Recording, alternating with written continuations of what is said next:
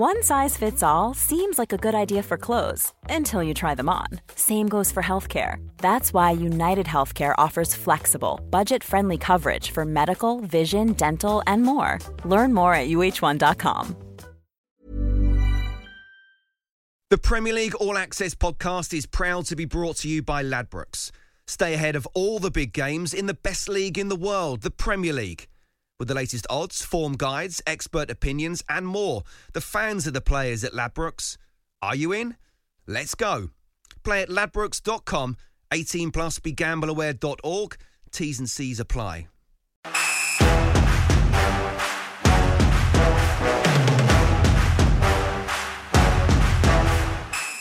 Hello and welcome to the Premier League All Access podcast with me, Sam Matterface. Alongside me once again, TalkSport's chief football correspondent, Alex Crook, and former Benfica, Chelsea and West Ham heartthrob, Scott Minto.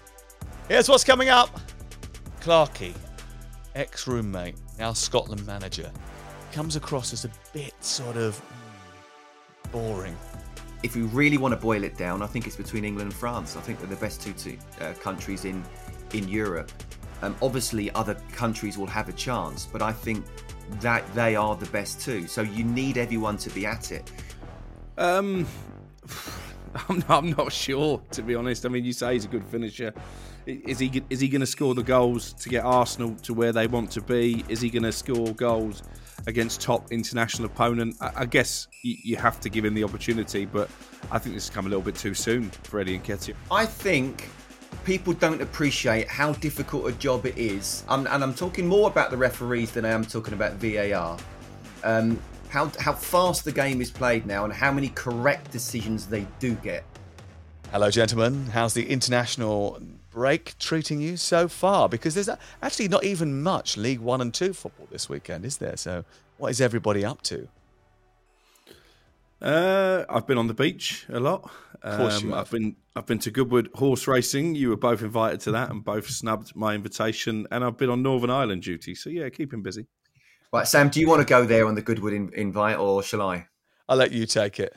So 24 hours before, I'm inviting him to Chelsea Brighton, free food, free champagne, free this, free that, 3 weeks in advance. I get a text off him day before Goodwood. Scott, do you want to come to Goodwood? So clearly someone's backed out, his best mate or whatever, and now he's gone for like the second tier group of people in his life. So 24 hours ahead, just can't do it. But look, in terms of what I'm doing, Charlton is postponed, the Wigan game. So I've got a free weekend. I'm working with Crookie. I think we are Crookie, and we 1 till 4 on Saturday. We jumped into Sam's grave on that one because I was second choice behind Matterface. He wasn't available, so it's you and I. Should be fun. There you go. Okay, right. That will be interesting. I might have a listen to that for a couple of minutes. I know it's Premier League All Access, but there's no Premier League this weekend. International football is going to take centre stage, but we aren't going to limit ourselves to England because after we've looked at Gareth's side, we'll be picking through the week that Manchester United have had and mapping out what we think of the opening month of the Premier League season as well. We'll ask who's impressed, who's surprised, who's worried us and who's delighted us. But shall we kick things off this week with England? 2 games for Gareth Southgate's men, and they are both live on TalkSport.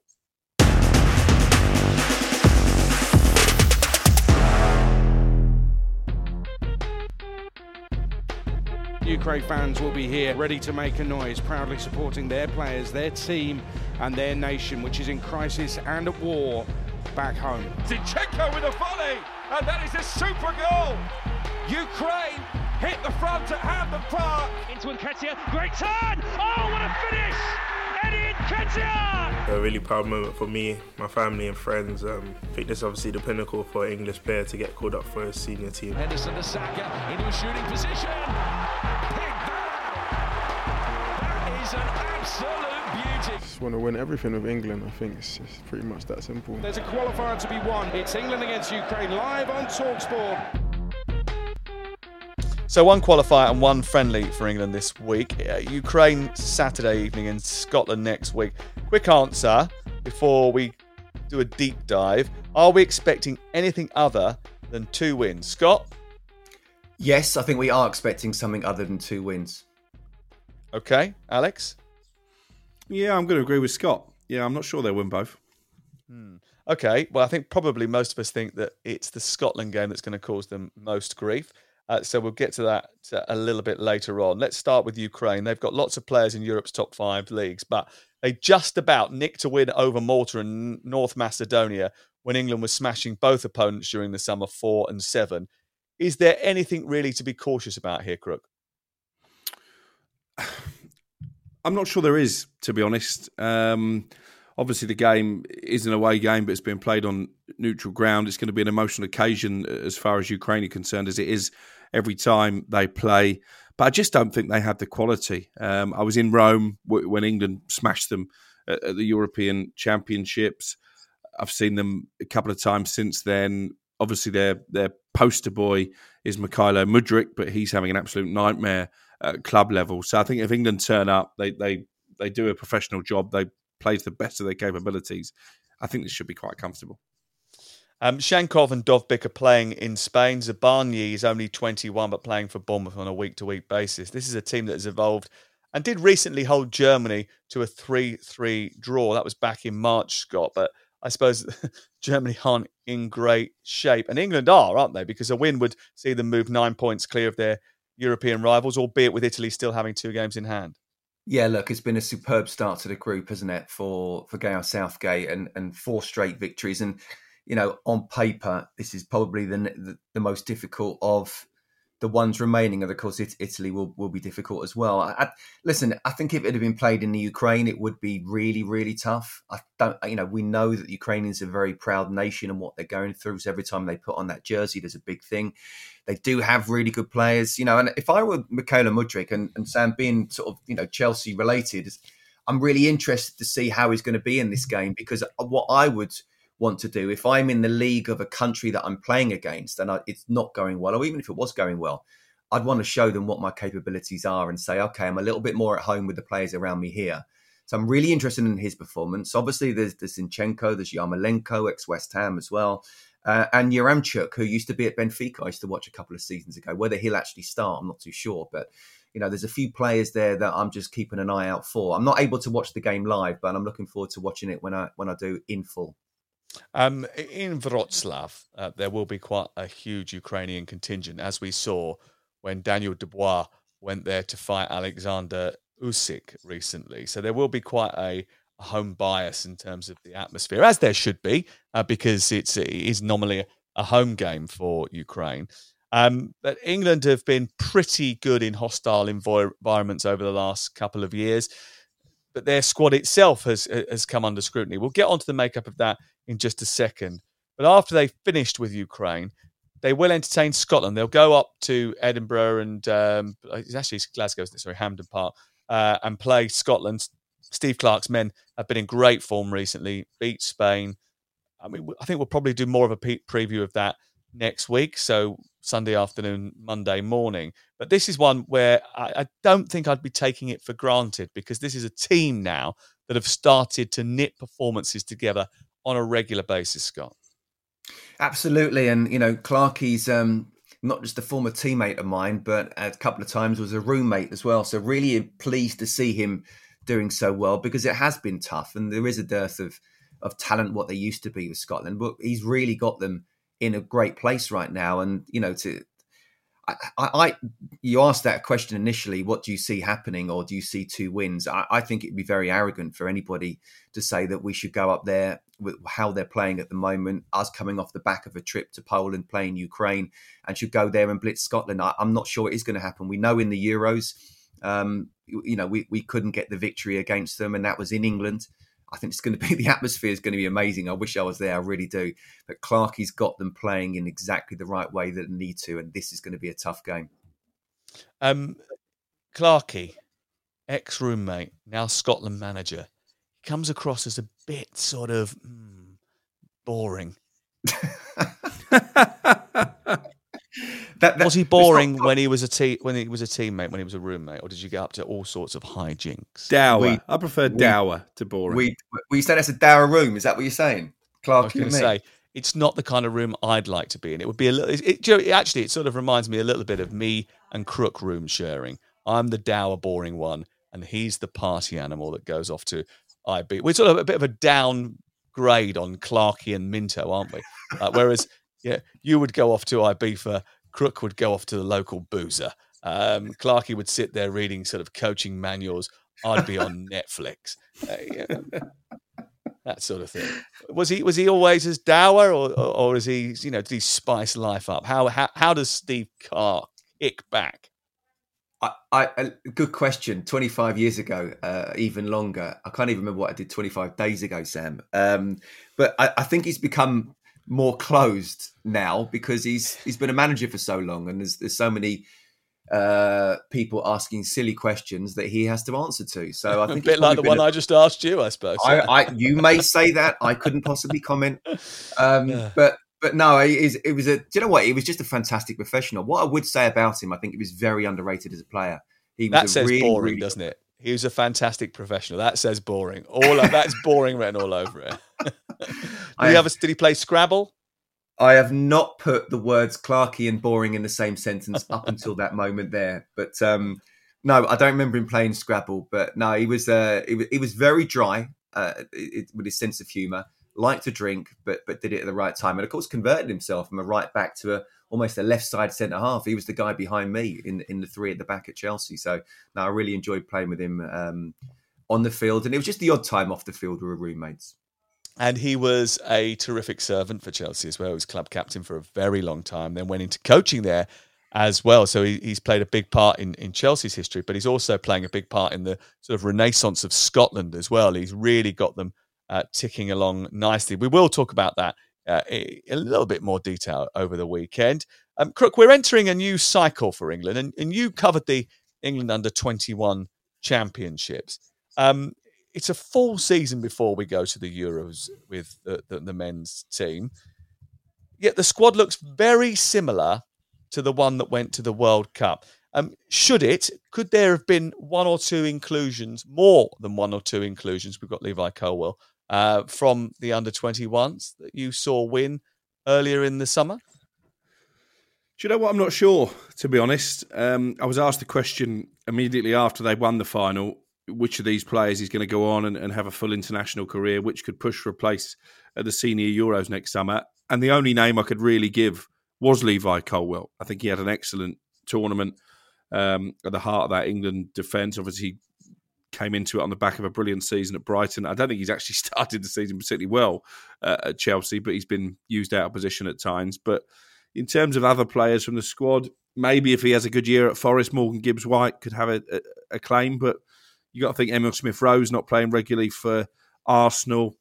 Anthony Gordon was utilised by the under-21s in a different position than he tends to play for Newcastle, although he has started the season quite well, so he might fancy his chances. But no, at the moment, I don't think there are too many from that under-21 squad that can feel aggrieved that they're not in this squad, unless, certainly for that second game against Scotland, you could make an argument for Gareth maybe experimenting and trying out some younger players. But obviously, the priority against Ukraine is to get the job done and move a step closer to qualification.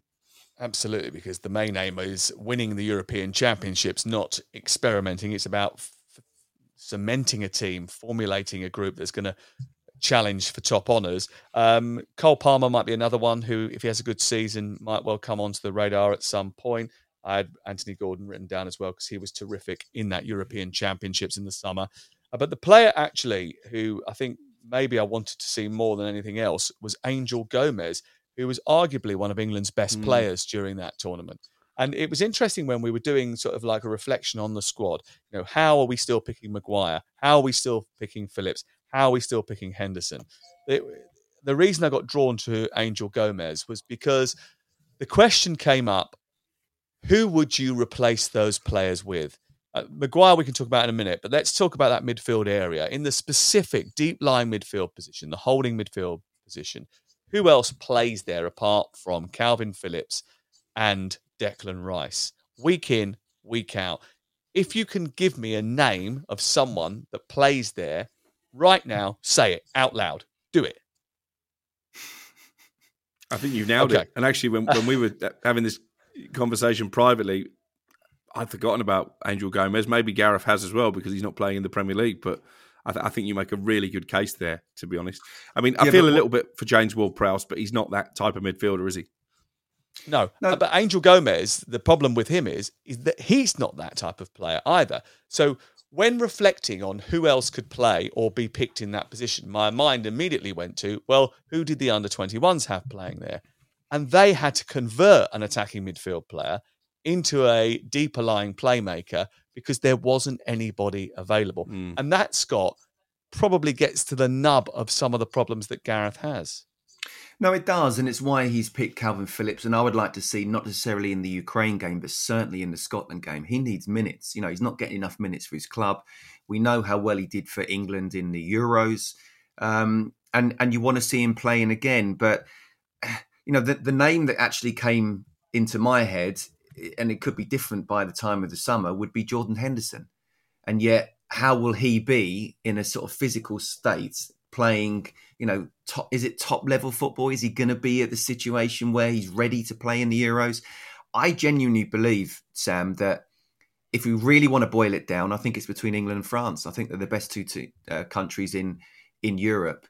Obviously, other countries will have a chance, but I think that they are the best two. So you need everyone to be at it. So at this moment in time, if Declan Rice was injured, we need Calvin Phillips fit because it's a massive step up from the under-21s. And I agree with Crookie.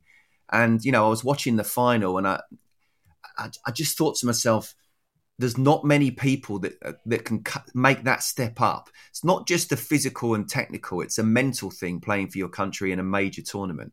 And I think Levi Colwill, also because I think the centre-back is up for grabs anyway alongside John Stones. And obviously he's not even fit at the moment. I think it's a wonderful opportunity for him. I don't think there's a lot of others that could step into, you know, the other attacking players you're talking about. We are absolutely knee deep in brilliant attacking players. I think it's going to be very difficult for anyone from the under-21s to break into that squad by next summer. And that is why, Crook, he's quite happy to turn around to Raheem Sterling and say, you've got to do it more often. You've got to be more consistent. You can't just have a bright start to the season and come back into this squad after being absent for 6-9 months now. You've got to make sure that you perform on a regular basis.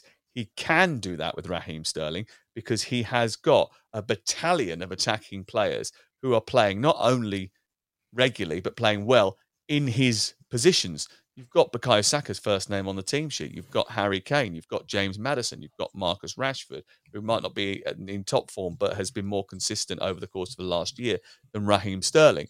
You've got players in that attacking area that need to be dislodged for Sterling to come back in. So he can be a little bit more brutal with him. You can't do that with Calvin Phillips.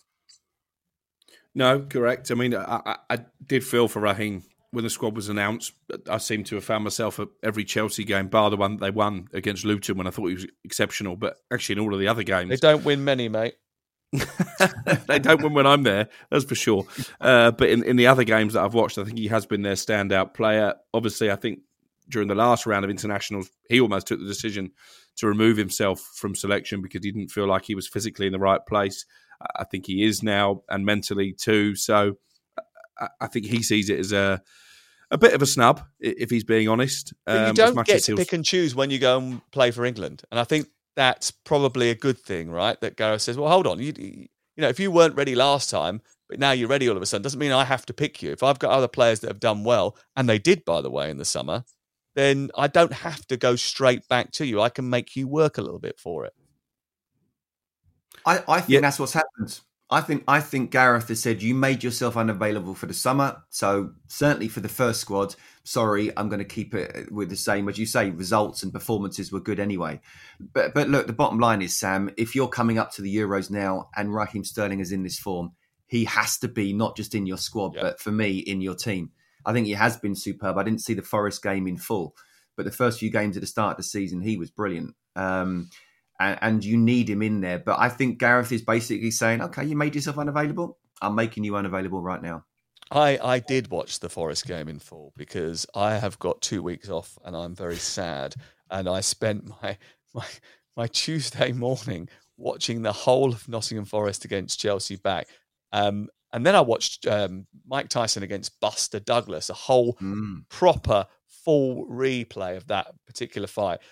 The second hour that I had was much better than the first hour, I must admit. I thought he didn't play particularly well against Nottingham Forest, but nobody did. Caicedo was terrible. But I think he's still settling into the role that he's expected to play. The whole team didn't really function particularly well. Harry Maguire, let's get on to Alex Crook's favourite subject. He's in the squad. Again, lots of people saying he shouldn't be picked. However, no John Stones, no Luke Shaw available. So you're taking quite a lot of experience out of that back line anyway. Obviously, Eric Dyer can't be picked because he can't even get in the Spurs squad.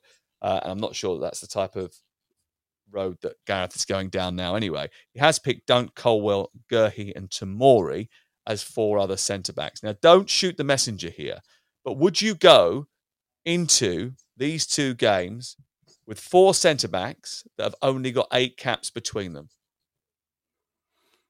It's a tricky one. And it'll be interesting to see when the starting lineup comes out, actually. Will Maguire be in it or will he go for inexperience? I'd imagine that Maguire probably certainly starts the Ukraine game again. Maybe he might experiment against Scotland. I felt a little bit for Maguire when he came on at the weekend because obviously United are in a good position, actually looked to have won the game at one stage when he's on the pitch, end up losing 3-1, and there will be people who try and scapegoat him. The Arsenal fans were singing his name, which probably was quite uncomfortable listening. I think he sees England as a bit of a sanctuary, to be honest. And I've never argued he hasn't let England down. I will argue that actually more often than not the standard of opponent isn't particularly high. But I think if you look at his England form, it's difficult to make a case for him not being in the first 11. Yeah, the standard of opponent was really low when they played Germany in the quarterfinal of the championships. Italy in the Euros, in the final itself as well. Listen, I think the problem with him, and I think you're absolutely right, he sees England as a sanctuary. But I also think he is scapegoated on a number of occasions. And listen, I think we do get a little bit, am I wrong here? Do we get a little bit sort of concerned by, they've got to be playing well for their club, and if they're not doing it week in, week out in the Premier League, they can't do it in a major tournament. When actually, all that really matters is that when you get to the England game in the tournament, you've got a player who performs for you.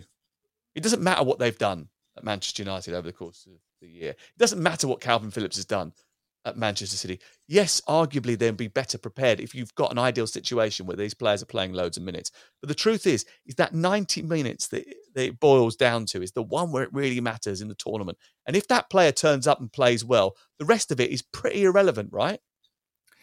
Do you know what, Sam? If he turns up and plays well, you're right. And I love the fact that you're trying to look on the positive for Harry Maguire, because I am a fan of his, especially from the psychological side of, we've spoken about, can you imagine walking out for England knowing that a lot of the country are waiting for you to make a mistake before you've even kicked a ball? So I think he's been superb in an England shirt, but the best way to get a good performance in an England shirt is to be playing for your club and to be playing well. This can't go on. He can't be 4th, 5th choice for Manchester United and not playing minutes. And we get to the Euros for a second season where he's not been playing for his club and expect to suddenly hit the ground running against what will be, especially in the latter stages, the top teams around Europe. So you're absolutely right. But the best way to get there is to be playing club football and playing well. And he needs to sort that out between now and the end of the season. It's going to be fascinating to see what happens in January for him. Okay, do you want to just quickly give us any reflections on what Henderson said this week? I mean, he did the interview.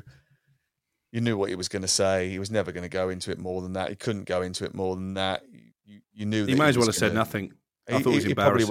He probably would have been better advised not to say anything. But ultimately, at some point, he had to speak about it. But I'm not sure Sam, embarrassed is the right word. It was just a little bit sort of. It was a bit tepid, wasn't it? It was a bit weak. It needed to be a little bit bolder than that, I think. He didn't need to go there. He comes across as in denial at best, lying at worst. And you know what? I support him in his decision. But his family comes first, and a priority comes in for his family. And I think that's why he's getting a lot of stick, because he's been so supportive beforehand.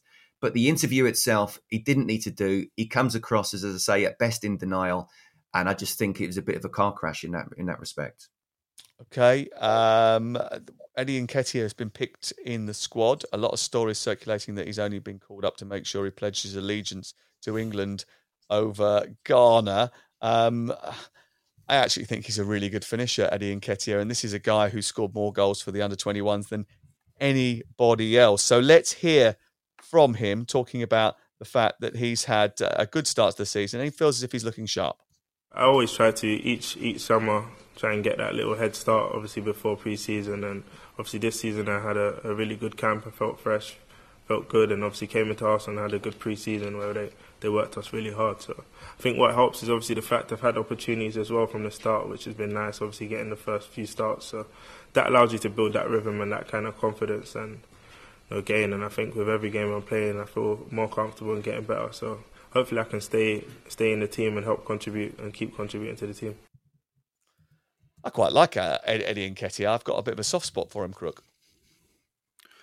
I'm not sure, to be honest. I mean, you say he's a good finisher.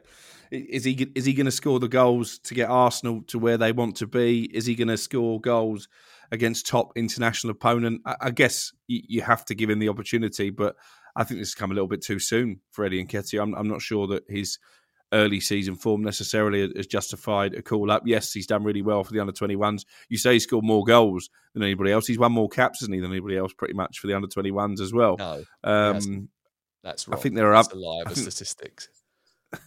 I think there are other players. Ollie Watkins, for example, I think should be ahead of Nketiah in the pecking order, unless this is Gareth. How many goals has he scored this season? Go on, you tell me. None. Yeah, but he's been part of an Aston Villa. He offers more than just goal scoring, and he did have a brilliant season last year. So what I would say about this, I think they're just looking. I think they're just looking at him, aren't they? They're looking at alternatives. Yeah. He's never really settled on a second one, has he? No. But tell me if I'm wrong. It's very difficult, isn't it, to pick a squad when you've only seen players play 4 Premier League games. Some clubs have only played 3 Premier League games in the case of Burnley and Luton. So I think you have to take last season and what happened in June into account as well. And I'm just not sure over the whole sort of last 7-8 months that Eddie Nketiah necessarily deserves his call up. Scott, what do you think of Eddie Nketiah? No, look, I understand where Crookie's coming from, but I've actually been really impressed with him. I'm not sure he is the guy that's going to take Arsenal to winning a Premier League title or a Champions League at this moment in time, but I've seen a marked improvement in him. I really have. And this season, with his movement, he reminds me of a very young, and I don't want to compare and put pressure on him, but I'm sure he is a young Ian Wright, the way he moves. I played with Jermaine Defoe when he came through the ranks at West Ham. He's almost got that little sort of that movement that is so difficult for the centre-backs to read. And his touch is getting better. His finishing, I think, is getting better as well. He's showing great potential. So I do think it's a reason to, exactly as you said, Sam, have a look at him and make him feel a little bit comfortable. Because if he does have a great season with Arsenal, when they do get close to winning the title, his confidence will be high come the Euros. So why not have a look at him now? Okay, let's have a quick rattle through some of the other big stories with England. Ben White also missing again. Yes or no answer. Is he finished as an international player while Southgate is the boss? Crook? I think he probably is. I think we still don't really know the full story as to what happened when he came home from the World Cup. I think the fact he's continued to ignore him when certainly last season he was one of Arsenal's key men. Yeah, I think it's difficult to see a way back. I think Gareth Southgate is someone actually, once you fall foul of him, despite the fact he's got this Mr. Nice Guy, Mr. Understanding image, I think he does bear a little bit of a grudge, and you have to really work hard to get yourself back in, just as Marcus Rashford. Yes, I think that's absolutely true. And I think I've said that to you privately as well over the course of the last few years. He has a steely side that people don't always see.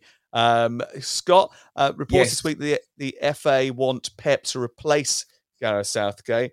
Is that realistic? Does the England manager need to be English? Look, I mean, I'm just going to say this now.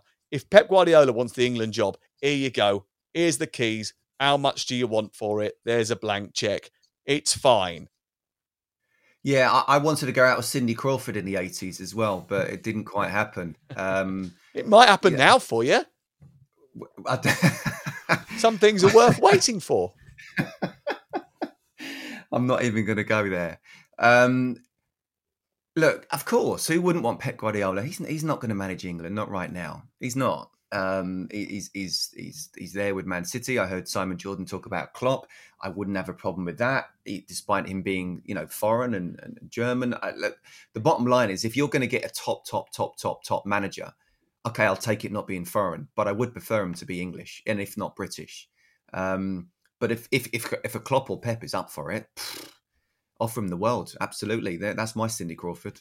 I noticed that Graham Potter has turned down Lyon in the last. I was about to say that. Is that a coincidence that Graham Potter keeps turning down jobs? I mean, the Leicester one just came too soon after he was fired by Chelsea, but you'd have thought if he wanted to get back in, Lyon, the type of character that Graham Potter is, having worked abroad already, that would tick a lot of boxes. Is he holding out in case Gareth Southgate does leave, as we expect him to at the end of the Euros?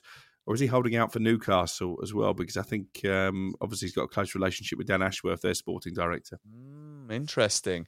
Maybe he's just on a 19-year contract from Chelsea. He's on gardening leave and he's having quite a nice time. I don't know. You never know. I don't see it. Sorry, Sam, just very quickly on Graham Potter. I don't see it. I think everyone's saying he couldn't handle the pressures and the egos of Chelsea. And I think he just needs another job to show that he can. I do believe he can. It was the right man at the wrong time, at the wrong club. But I think he needs another club before he can be thought of as England manager. But you never know. Okay. I think it was this Premier League All Access podcast and its previous guys where you learnt first that Carlo Ancelotti would be the new Brazil manager.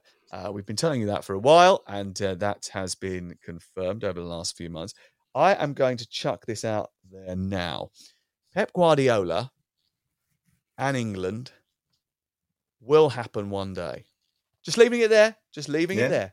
Yeah.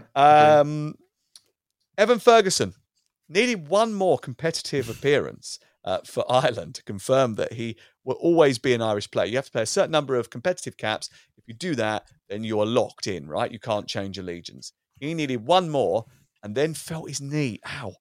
Ooh, it's sore. Obviously, that means after the hat-trick at the weekend, social media is going crazy. Jeremy, who is the producer of this podcast, is having an absolute meltdown. Cannot believe this is going to happen. He's going to do a Grealish and a Rice. He's going to flip, and he's going to end up going and playing for England. It's not happening. Sources tell Premier League All Access his knee injury is a knee problem, and actually he's far too scared of Roy Keane to switch allegiances. He's Irish, he feels Irish, and this is what he said when he was previously asked about it. He said, it's not going to happen. No, my mum is English, so that's where the tie-in comes. But I've seen a few saying, oh, Willie, but I can tell you now, it's a no. I wouldn't be allowed back in by my dad. So unless he's had a massive change of heart.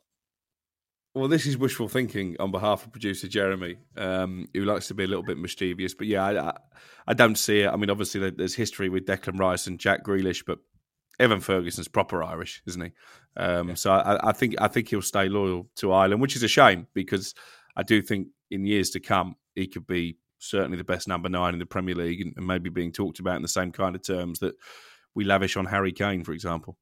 But he is Irish, and I don't think it's wishful thinking on the point of Jeremy, actually. I think it's just doom-mongering, because he would like Evan Fergus to very much stay as an Irish international. Okay, let's move on to All Matters Premier League now, starting with Manchester United, who face more controversy off the field again. Hey, it's Danny Pellegrino from Everything Iconic.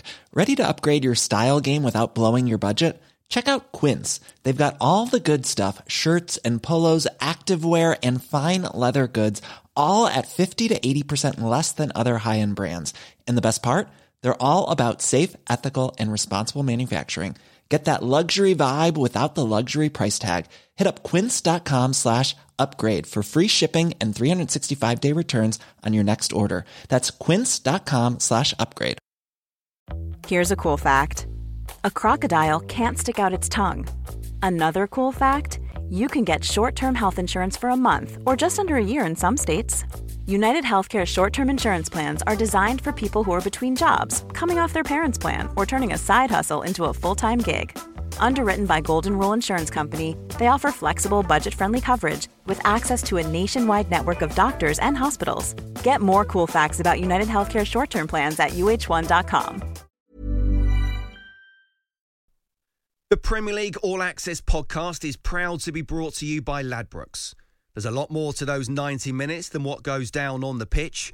With the latest odds, form guides and expert opinions, you'll know the score with Ladbrokes. Odds update on Talk Sport with Ladbrokes. Are you in? Let's go. Play at ladbrokes.com, 18 plus, begambleaware.org. T's and C's apply.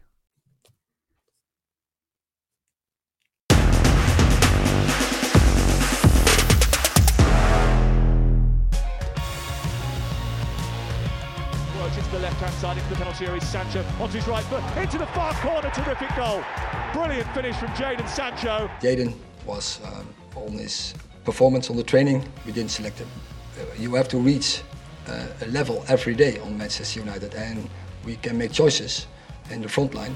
Yeah, and so for this game he wasn't selected. I think with Jadon Sancho, he's not a Manchester United player. He's not good enough to play for Manchester United. He's backed Sancho. He's tried to help Sancho last year, and sometimes as an individual and as a manager, he's not happy with what he's seen in training, so he's left him out. You feel let down and disappointed. I don't mind managers coming out and hammering players. I think you've got to respond and show resilience. The manager probably sees things from everyone's perspective. The player sees things from their own perspective. I don't really see him playing for Man United again. The best thing they can do is recognise the fact that the player isn't good enough at this level and move him on.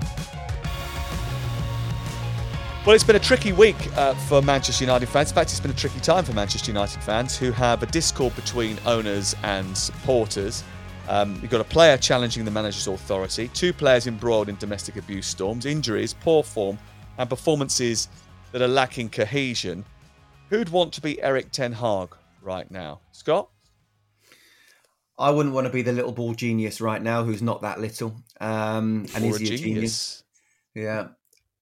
There's a lot of things there, isn't there? Both football related and non-football related, which, to be fair, when the non-football related stuff, I think the club have to take control of that situation and tell him whether, someone like Anthony will be picked or not. Although I don't think that will come because that takes leadership. And as Crookie knows, the Glazers don't have leadership. It's not good. And I spoke with Hugh Woozencroft on Wednesday night about Jadon Sancho. And, I personally think, back in our day, there wasn't even social media. So, you didn't even have anything to go onto. But you'd knock down the door of the manager and you'd have a word. But I think he's tried his best. I think what happened last season, he sent Sancho away a few weeks, tried to help him, expected more. He's not training well. I think from a club point of view, it's not good because I think he wants Sancho out and other clubs will come in and bid low. But there's so many things going on. And if you actually even just boil it down to the stuff on the pitch, Sam, it's been a nightmare. It's not been good at all. Obviously, a linesman or a VAR decision away from possibly winning at Arsenal, but the tactics weren't particularly great. Got away with that 1-0 win against Wolves, lost shockingly in the second half against Spurs, and were 2-0 down against Nottingham Forest. So I don't think there's been anything to be positive about. And I know you predicted them as possibly, winning the title. And I actually thought to myself, do you know what? Maybe in terms of the value bet, that's a value bet. They look a million miles away from that now. They don't even look a top four side. Yeah, I said they would challenge for the title. They may not even challenge for a top half place the way things are going at this moment in time. Calm down. It's 4 games. I'm joking. I was winding you up. Chill out. God, see, it's such easy to get a bite out of. It's like literally you just dangle your rod with the words MUFC on it in front of his face and he just snaps it like a shark who's been starved for a week. Do you want to start with Anthony? Because he's been dropped by Brazil under investigation by Greater Manchester Police and the Civil Police in Sao Paulo, bearing in mind that Manchester United as an entity have been criticised heavily for failing to handle the Greenwood fallout with the appropriate care. Surely you would think that they would be keen not to replicate that. They have already been accused of swerving the issue because this actually isn't the first time that these claims have emerged. And I remember I sent them to you about 6 weeks ago and you spoke to Manchester United at the time and they sort of almost dismissed it, didn't they? Yeah, they were certainly, quite relaxed about the situation. It's slightly different to Mason Greenwood, and you'd like to think they have learnt lessons because that was, to a certain extent, trial by social media. But he was charged pretty quickly, Mason Greenwood, from when those images started to appear online. Anthony hasn't been charged. There is a police investigation, as you say. Greater Manchester Police have confirmed that. I think once and if he gets charged, then I think United have got no option but to suspend him, as they did with Mason Greenwood. But at the moment, I think they're probably playing it the right way. They made a brief statement, didn't they, midweek after some public pressure to do so, saying they take the allegations seriously, and noted that they have a duty to survivors of abuse. So I think that was probably the right tone with this statement. But it's an unwanted headache coming so soon after the Mason Greenwood situation. But I think on this one, we are right to reserve judgment until such time as more evidence comes to light, or until such time as Anthony is charged, because it's very easy to jump to conclusions. And I think we're in a dangerous position. Ali McCoy said it on breakfast when he was pushed on whether or not United should already have suspended Greenwood. I think we are at an age now where too many judgments are made based on what we see and what we read on social media, when actually we still have a court of law in this country, and I think that's still the best way to deal with things. And I think that's probably because of the fact that in the previous situation, Manchester United have had two situations like this recently. There was a lot more public evidence that was very difficult to ignore, whereas in this case, we don't have anywhere near access to the level of information that we did previously. So, look, absolutely right to reserve judgment and follow the protocols that should be and are in place. But it doesn't make it any easier for Manchester United, their supporters, for Erik ten Hag, who's got to deal with all these issues on the field, the off-the-field stuff that is happening. And it's not just with the players that they're a problem, the owners are a problem as well, aren't they? Because all along we've had the suspicion on this podcast, if you've been listening to us over the last year, you will know, I've been banging on about this for a year, I was never certain that they were going to sell this football club. I always thought it might be a little bit of a ruse, and the Glazers this week have taken the club off the market, resulting in an 18% drop in the share price. So you would think, oh, well, how is it a ruse then if it's an 18% drop in the share price? Well, let me tell you. When the idea was floated in December that this club could be sold, the share price was $13 a share. The recent drop has gone from $23, so it pumped up to $23 once everyone thought that they were going to sell it. It's gone down to $19 a share. So even just by going through this 9-month-long process, the share price has gone up overall $6 a share. So, what I mean, the share price has fluctuated throughout the process, and I'm sure that but it's never gone below what it was when they launched it. So if you look at the share price over the year, for a long period, it's been around about $13. They announce it, it goes up to $20+ dollars a share, and then it sort of hovers up and down during that sort of period in the late teens, early 20s. And then once they announce they're taking it off the market, boom, it drops down to 19. But 19 is still much higher than it was a year ago.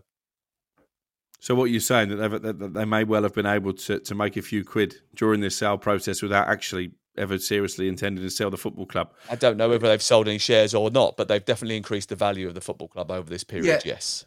The only thing I'd say to that, Sam, and that's quite a specific thing, is that they only make money if they do sell. So in that sense... They will do one day, Scott, and they've elevated the value of it. That's the point. I think the bigger picture, and to be fair to you, especially Crookie as well, is that you never really believed that they were willing to sell. This is the bigger picture here where, okay, share price has gone up, but you actually only make money when you sell. But as I say, they were sniffing around the market. How much can we get? Can we push? People saying, oh, we never actually heard from the Glazers. Well, you never hear from the Glazers anyway. And they don't care about Manchester United. They just want to make as much money as possible. If they wanted... they might not even thought 6 million was enough for them, but let's just put it out there because we don't really care about public opinion anyway. And in another 3 years' time, maybe it's worth 7 or 8 million. So, the bottom line is they just don't care. They don't care about the Man U fans. They don't care about football. They don't even care about making the massive amount of money that they would make from what they've bought, which was next to nothing. They borrowed the money against anyway. Making, what would it be, Cookie, 5.5 billion if they sold it for 6, or what they put in, maybe even a bit more than that. They've taken all that money out anyway, so everything that they get now is probably pure profit. I think they'll sell in 2026, after the World Cup, if it goes well for the United States, there'll be an abundant number of people who want to buy football clubs. I think someone will buy it in 2026 for between 7 and 8 billion quid. There you go. There's another prediction for you. Meantime, United continues to get run into the ground. There's no improvement work done on the stadium. The training ground is not up to purpose compared to the likes of Manchester City. They do it on the cheap in transfer windows, and Erik ten Hag has to keep working with one hand behind his back. This is great news. Yeah, hold on a second before you continue there, because I think this is worth pointing out. That said about Erik ten Hag having to work with one hand behind his back, the CIES Football Observatory did a report yesterday in which it revealed that Manchester United have the highest net spend in Europe over the last 10 years. They spent a record £1.19 billion more on transfers over the past decade than they have recouped through player sales. What does that tell you? It tells you that the people that the Glazers have employed to run the football club are not fit for purpose, because they've overspent on certain players. They've been terrible sellers. You look at the Harry Maguire debacle in this transfer window. But I think also, if you look at recent transfer windows, Wout Weghorst in January was a desperate signing. So too was Sabitzer when Eriksen was injured. Two players, I quite like Sabitzer, but listen, is he a proper Manchester United player based on previous standards? Probably not. You get to this transfer window, they could have paid money for Sofian Amrabat at any time in the summer transfer window. They held it off into the last possible minute to try and get him on a reduced deal. Actually ended up being a loan deal. I think the theory that they did it on transfer deadline day just to make it look like they're trying really hard for the fans, I think also has some substance. This club is going nowhere, really, under the Glazers, and anything that Erik ten Hag achieves in terms of top four, in terms of winning cups, it just helps to paper over the cracks, as Sir Alex Ferguson did, actually. If you look at the team that won the league under Sir Alex Ferguson in his last season. Terrible team, really. Awful side. So, they've got away with it for too long. To those players, actually. That's a bit unfair on those players. They did a very good job with limited resource. So, listen, there's players there that you wouldn't have expected to win the league, and they did a very good job. He did a good job with them. I think that's but can I just say, and obviously I've criticised the Glazers there, and I'm not here to defend them. But if you've spent 1.19 billion? Well, they got a show for it. Well, but hold on, they spent more than Manchester City, Chelsea, Arsenal, Barcelona, and Real Madrid during that period. They should have more to show for it. That's because those clubs, maybe with the exception of Barcelona, are properly run. They're just better run than Manchester United. Yeah, but I mean, and look, you can criticise them for, maybe you could turn around and say, oh, well, the people they've put in place, that's down to them because they're the bosses. But ultimately, the people who were in place had decent CVs, and that they got to take a lot of the blame. Money has been spent. And even you talk about the little ball genius as well. There's a lot of players, you talk about Weghorst, and I would imagine Sabitzer as well would be a Ten Hag sort of thought, if not proper signing. Who else was he going to sign on a free if he couldn't get Weghorst? But even just since he's come in, I think I think there's been a heavy influence of Ten Hag. Now I still think you're turning around the Titanic and he needs time, but this is not all the Glazers. Yes, I'm not even a Man U fan, and I want them out because clearly they don't care about the club. It's all about the money, and football is more than just a business. But the bottom line is there are other people that should be taking the blame here. And, question marks will be at Ten Hag because recruitment is absolutely key. And I think he has a big influence in that at the moment. Absolutely. And I think, I'm no fan of the Glazers. Ultimately, they're in charge of the football club. So it is their fault. But the blame does lie across the board with so many different people. And it's probably not something that you can even go into in detail on this podcast because there's so many different strands to it, how they came to power in the first place, who they put in charge, why they put people in charge, etc., etc. The fact is that at this moment in time, Manchester United's Old Trafford is not the fortress it once was. It's not this bastion of great stadia that it was for many, many years. The training ground is not up there with the elite. This is one of the biggest football clubs in the world. It does not have the best stadium. It does not have the best training ground. It doesn't have the best squad. So, it should have best in class at least, and it hasn't had that despite spending more money than anybody else. What concerned me, and I raised this on the Sunday session this weekend, was that if you do a little bit of analysis of the transfers that have happened recently, you learn very quickly that Sofian Amrabat and his arrival on loan from Fiorentina means that a third of the 12 main signings that Manchester United have made over the past 2 summer windows and last January have played under Ten Hag previously. And 2/3 of those 12 arrivals are either Dutch or played in the Eredivisie, or both. What does that tell you about the club's recruitment policy and the new restructuring of the football department that happened over a year ago? Crook? Well, it tells you it's a waste of time, and that Erik Ten Hag probably doesn't have faith on those above him. And if you look at those numbers that you've just read out, he's probably right. I've not got a massive issue with it, because I think if you look at the players that he signed, probably the jury is still out on Anthony at the moment, because he hasn't been able to produce it on a consistent basis. Slagged off Sabitzer and Wout Weghorst. No, listen, I think they're the best that he could have got at the time. And as I said, I quite liked Sabitzer. I think United fans fell in love with Weghorst's work rate, and there wasn't anyone else who was going to come in and do that job on loan or on a free transfer. But Martinez has been a good signing, a bit hot-headed at times, but I think he's a good player. Malacia hasn't let anybody down when he's played. I think Eriksen had a really good first season. Unfortunately, it looks like it may have caught up with him now, and possibly he's going to be more of a substitute than a starting player. Even Højlund in his cameo at Arsenal at the weekend looked good. So I don't mind Ten Hag taking a firm hand on transfers, because I think United have proved in the years since Sir Alex Ferguson left that they don't do transfers very well. So I've got no issue with it. Is there a danger, Scott, that this is what happens at football clubs, and when you don't stay true to your structure, you put a structure in place, and then a manager comes in, he does very well, and I look at Mikel Arteta in this sort of vein as well, and I feel it with Chelsea and Antonio Conte. I remember after about 6 games, Antonio Conte is doing brilliantly, and everyone at Chelsea's enthralled to this guy. The same with Ange Postecoglou down at Tottenham. Everyone thinks now he's the guy. Mikel Arteta has a good season, wins the FA Cup, changes his title from head coach to manager. Then all of a sudden, their responsibility is shifted onto these messiah characters. They become, because they've been starved of success for so long, they become messiahs. All of a sudden, Erik Ten Hag is a little ball genius because he's won the Carabao Cup and we haven't had a trophy for ages, so let him do what he likes. Or is this a guy who's sitting there going, actually, we've got limited amount of money, I need to get every transfer right, so I need to go back to the tried and tested, because ultimately I can't afford to make a mistake. I need someone I know. Well, I don't have a problem with that. I genuinely don't. What I do have a problem with, and you could throw Spurs in the mix with United, is that the hierarchy were going with very different styles of managers.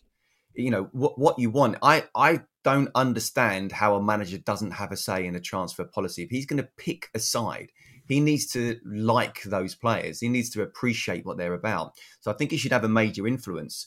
But you should be going down the route of a similar manager. We used the example of Swansea, a good few years ago. They went with that type of manager. So actually, even if one went, whether he got poached or sacked or whatever, a similar style manager came in. So therefore, those players that are already there, he's not going to say, I want half the team gone, another half team come in. Spurs and Manchester United need to get down the route of recruiting a certain type of manager. I think they've both got very good styles of managers. So whatever happens this time round over the next couple of years, go for the next style as well. So you're not completely changing the squad. That for me is absolutely key. But I don't have a problem at all with the manager having a major say, because he's the guy who trains, sees them every day and wants to pick the side. Jadon Sancho, will he ever play for the club again, Crook? Yeah, I think he has to, because he's not going anywhere. We're recording this on the day the Saudi transfer window closes. No imminent sign that he's going to be lured over there for the money.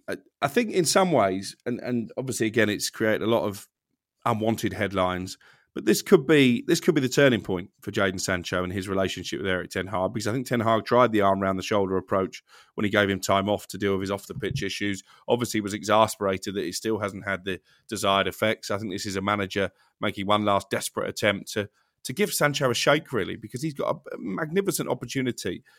Still one of the most iconic clubs in world football. He started 56 games for United. He's made 80 appearances. And you can count on one hand the number of times that he's made any real positive impact. He earns an awful lot of money. He was signed for a lot of money. So they need to find a way to get him firing. And I hope that Jadon Sancho sees this as a wake-up call. I'm certainly not going to bash Ten Hag for these comments, because he's only saying what he sees in training and what Manchester United fans have seen from Jadon Sancho almost from day one. There's clearly talent in there, but he just doesn't produce it on a regular basis. So frustrating. Yeah, I mean, I don't know whether or not this is the start of something where he's laid the law down and people react to it like they did a bit with Ronaldo. They reacted, they ended up finished second in the Premier League, or whether this is, again, he's laid the law down. He's a bit too authoritarian. It's a different style of management that players respond to nowadays, and it goes the other way. I hope it's the former rather than the latter. Jadon Sancho's had a history of needing a certain style of management, sort of almost, he needs latitude. If you go back, Watford, Man City, Dortmund, when he was at Man City in the youth team, there was always rumours about him not turning up on time or being touted to go somewhere else. When he was at Dortmund, he was fined for not turning up on time. He had some great times at Dortmund and was a terrific performer. But, let's not say that his career over the course of the last 4 or 5 years has been without controversy here and there.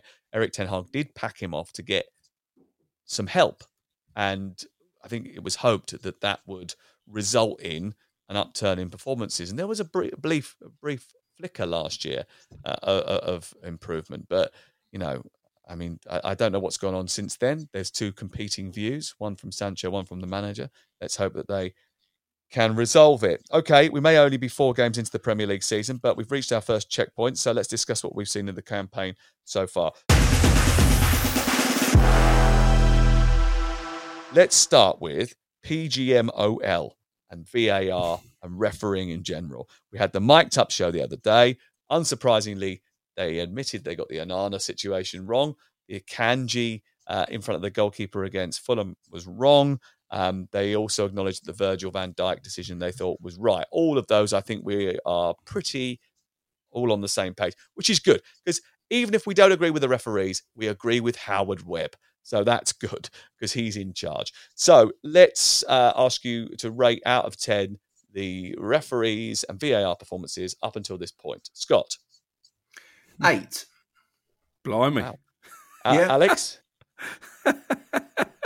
6. Yeah.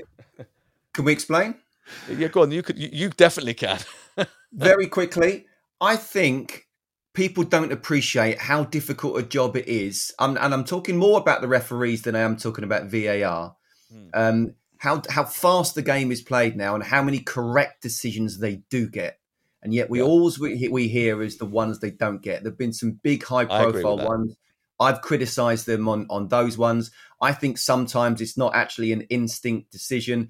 It's a psychology. What if? What could happen here? Mike Dean, what he said to Simon Jordan is a perfect example of that. But I'm telling you now that there's still very few big mistakes that's being made when the players on the pitch are making mistakes left, right and centre. So for the referees, I think actually they're very, very high standard. Worth going back, if you get the opportunity at any point, to listen to the audio over the Onana Wolverhampton Wanderers penalty situation, where basically the VAR does almost everything right, gets it all completely right, and then somehow, after talking himself into giving a penalty, then decides that he's not going to do so, which is just, it comes from nowhere. Strange.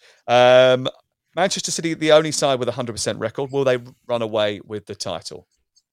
Yes, I think the margin of victory will be even greater than the last season. Scott? I think it will be bigger at this moment in time. What we're seeing, yes, because there's still teams that are not at the level, and I don't even think City have hit their straps yet. I know Crookie gave me a bit of stick for saying City at the start of the season, but you go with who you think is going to win it, and any team that finishes above them wins the title. But I think they could win by 7 or 8 points. Okay, Arsenal winning against Manchester United did feel like a big result for them, but they haven't really looked near their best just yet. Quick word on Liverpool. They've seen off Villa, they've seen off Newcastle, both dark horses in the race for European places. They've seen off the Saudis pretty much as well. They haven't been at their best, but with Salah expected to stay until at least January, have they got a title tilt in them? Yes or no? Scott? Doubtful. Alex? Yeah, I'd agree, but I think they're in better fettle than a lot of those clubs that we've been talking about for the top four. I think that Newcastle win psychologically could turn out to be massive. I was also very impressed against Aston Villa that they played with the defence that they did and still managed to keep a clean sheet. Spurs, I think Darren Ambrose said in midweek that Harry Kane was holding them back, which seems a bit strange. I think they are holding back Eric Dyer, maybe not so much Hugo Lloris. He wanted to leave. Eric Dyer refused to leave. He's been there 9 years. Has he been treated a little bit shabbily? Yes or no? Scott? It's not a yes or no answer, that one, Sam, because I don't know how they have treated him behind the scenes. But if he's refused to go, that's down to him. If Postecoglou doesn't want him, what's he expected to do? Play him when he doesn't want him? Crook? I think a little bit. I think the fact he's not been picked in any of the match day squads is probably a little bit harsh. And the fact he was being touted to Bournemouth against his wishes. I think he's been a good servant for Tottenham, and I don't really understand some of the vitriol aimed at him. Just on Ambrose, by the way, I think Spurs fans do need to calm down a little bit. They've had a very kind start to the season, fixtures-wise, and they've started previous seasons under previous managers in similar form, and it's all gone to disarray very quickly. I don't think that will happen under Ange, but they're not going to challenge for the title. Yeah, listen, they're very excited about Ange, but they are already out of the Carabao Cup. Chelsea spent £1 billion in a year, but have won 2 games in all competitions this season against the mighty Wimbledon and the hugely competitive Luton. This is a yes or no answer. Will they be relegated? Scott? No. Alex? No. Well, they've just about scraped fourth from bottom. Good news. Sam, keep the faith. Sorry, keep the faith. The Forest game was a shocking one, but I've seen enough in their performances to know that I genuinely believe they could challenge for 5th, and that could be a Champions League 3 wins in 19, Scott. Relegated Bournemouth. Forget last season, Sam. Not relegated Bournemouth. Bournemouth the week after they'd just about survived. AFC Wimbledon and Luton. It's tough. It's tough. Just ban me from Stamford Bridge and they'll be fine. Ban you from everywhere. Ukraine against England is live on TalkSport 5 o'clock on Saturday night. Sunday 2 o'clock Kazakhstan versus Northern Ireland. Crook will be there with Jerry Taggart. We'll be back on Sunday afternoon, Monday morning when you wake up to review the weekend's action from the internationals and do some of the big Premier League stories as well. This is Premier League All Access from TalkSport.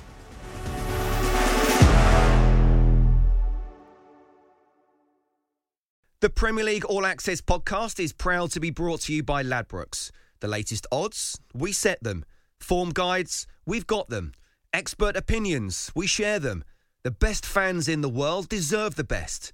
Be match day ready before the whistle blows with Ladbrokes. Odds update on TalkSport with Ladbrokes. Are you in? Let's go. Play at ladbrokes.com. 18+, begambleaware.org. T's and C's apply.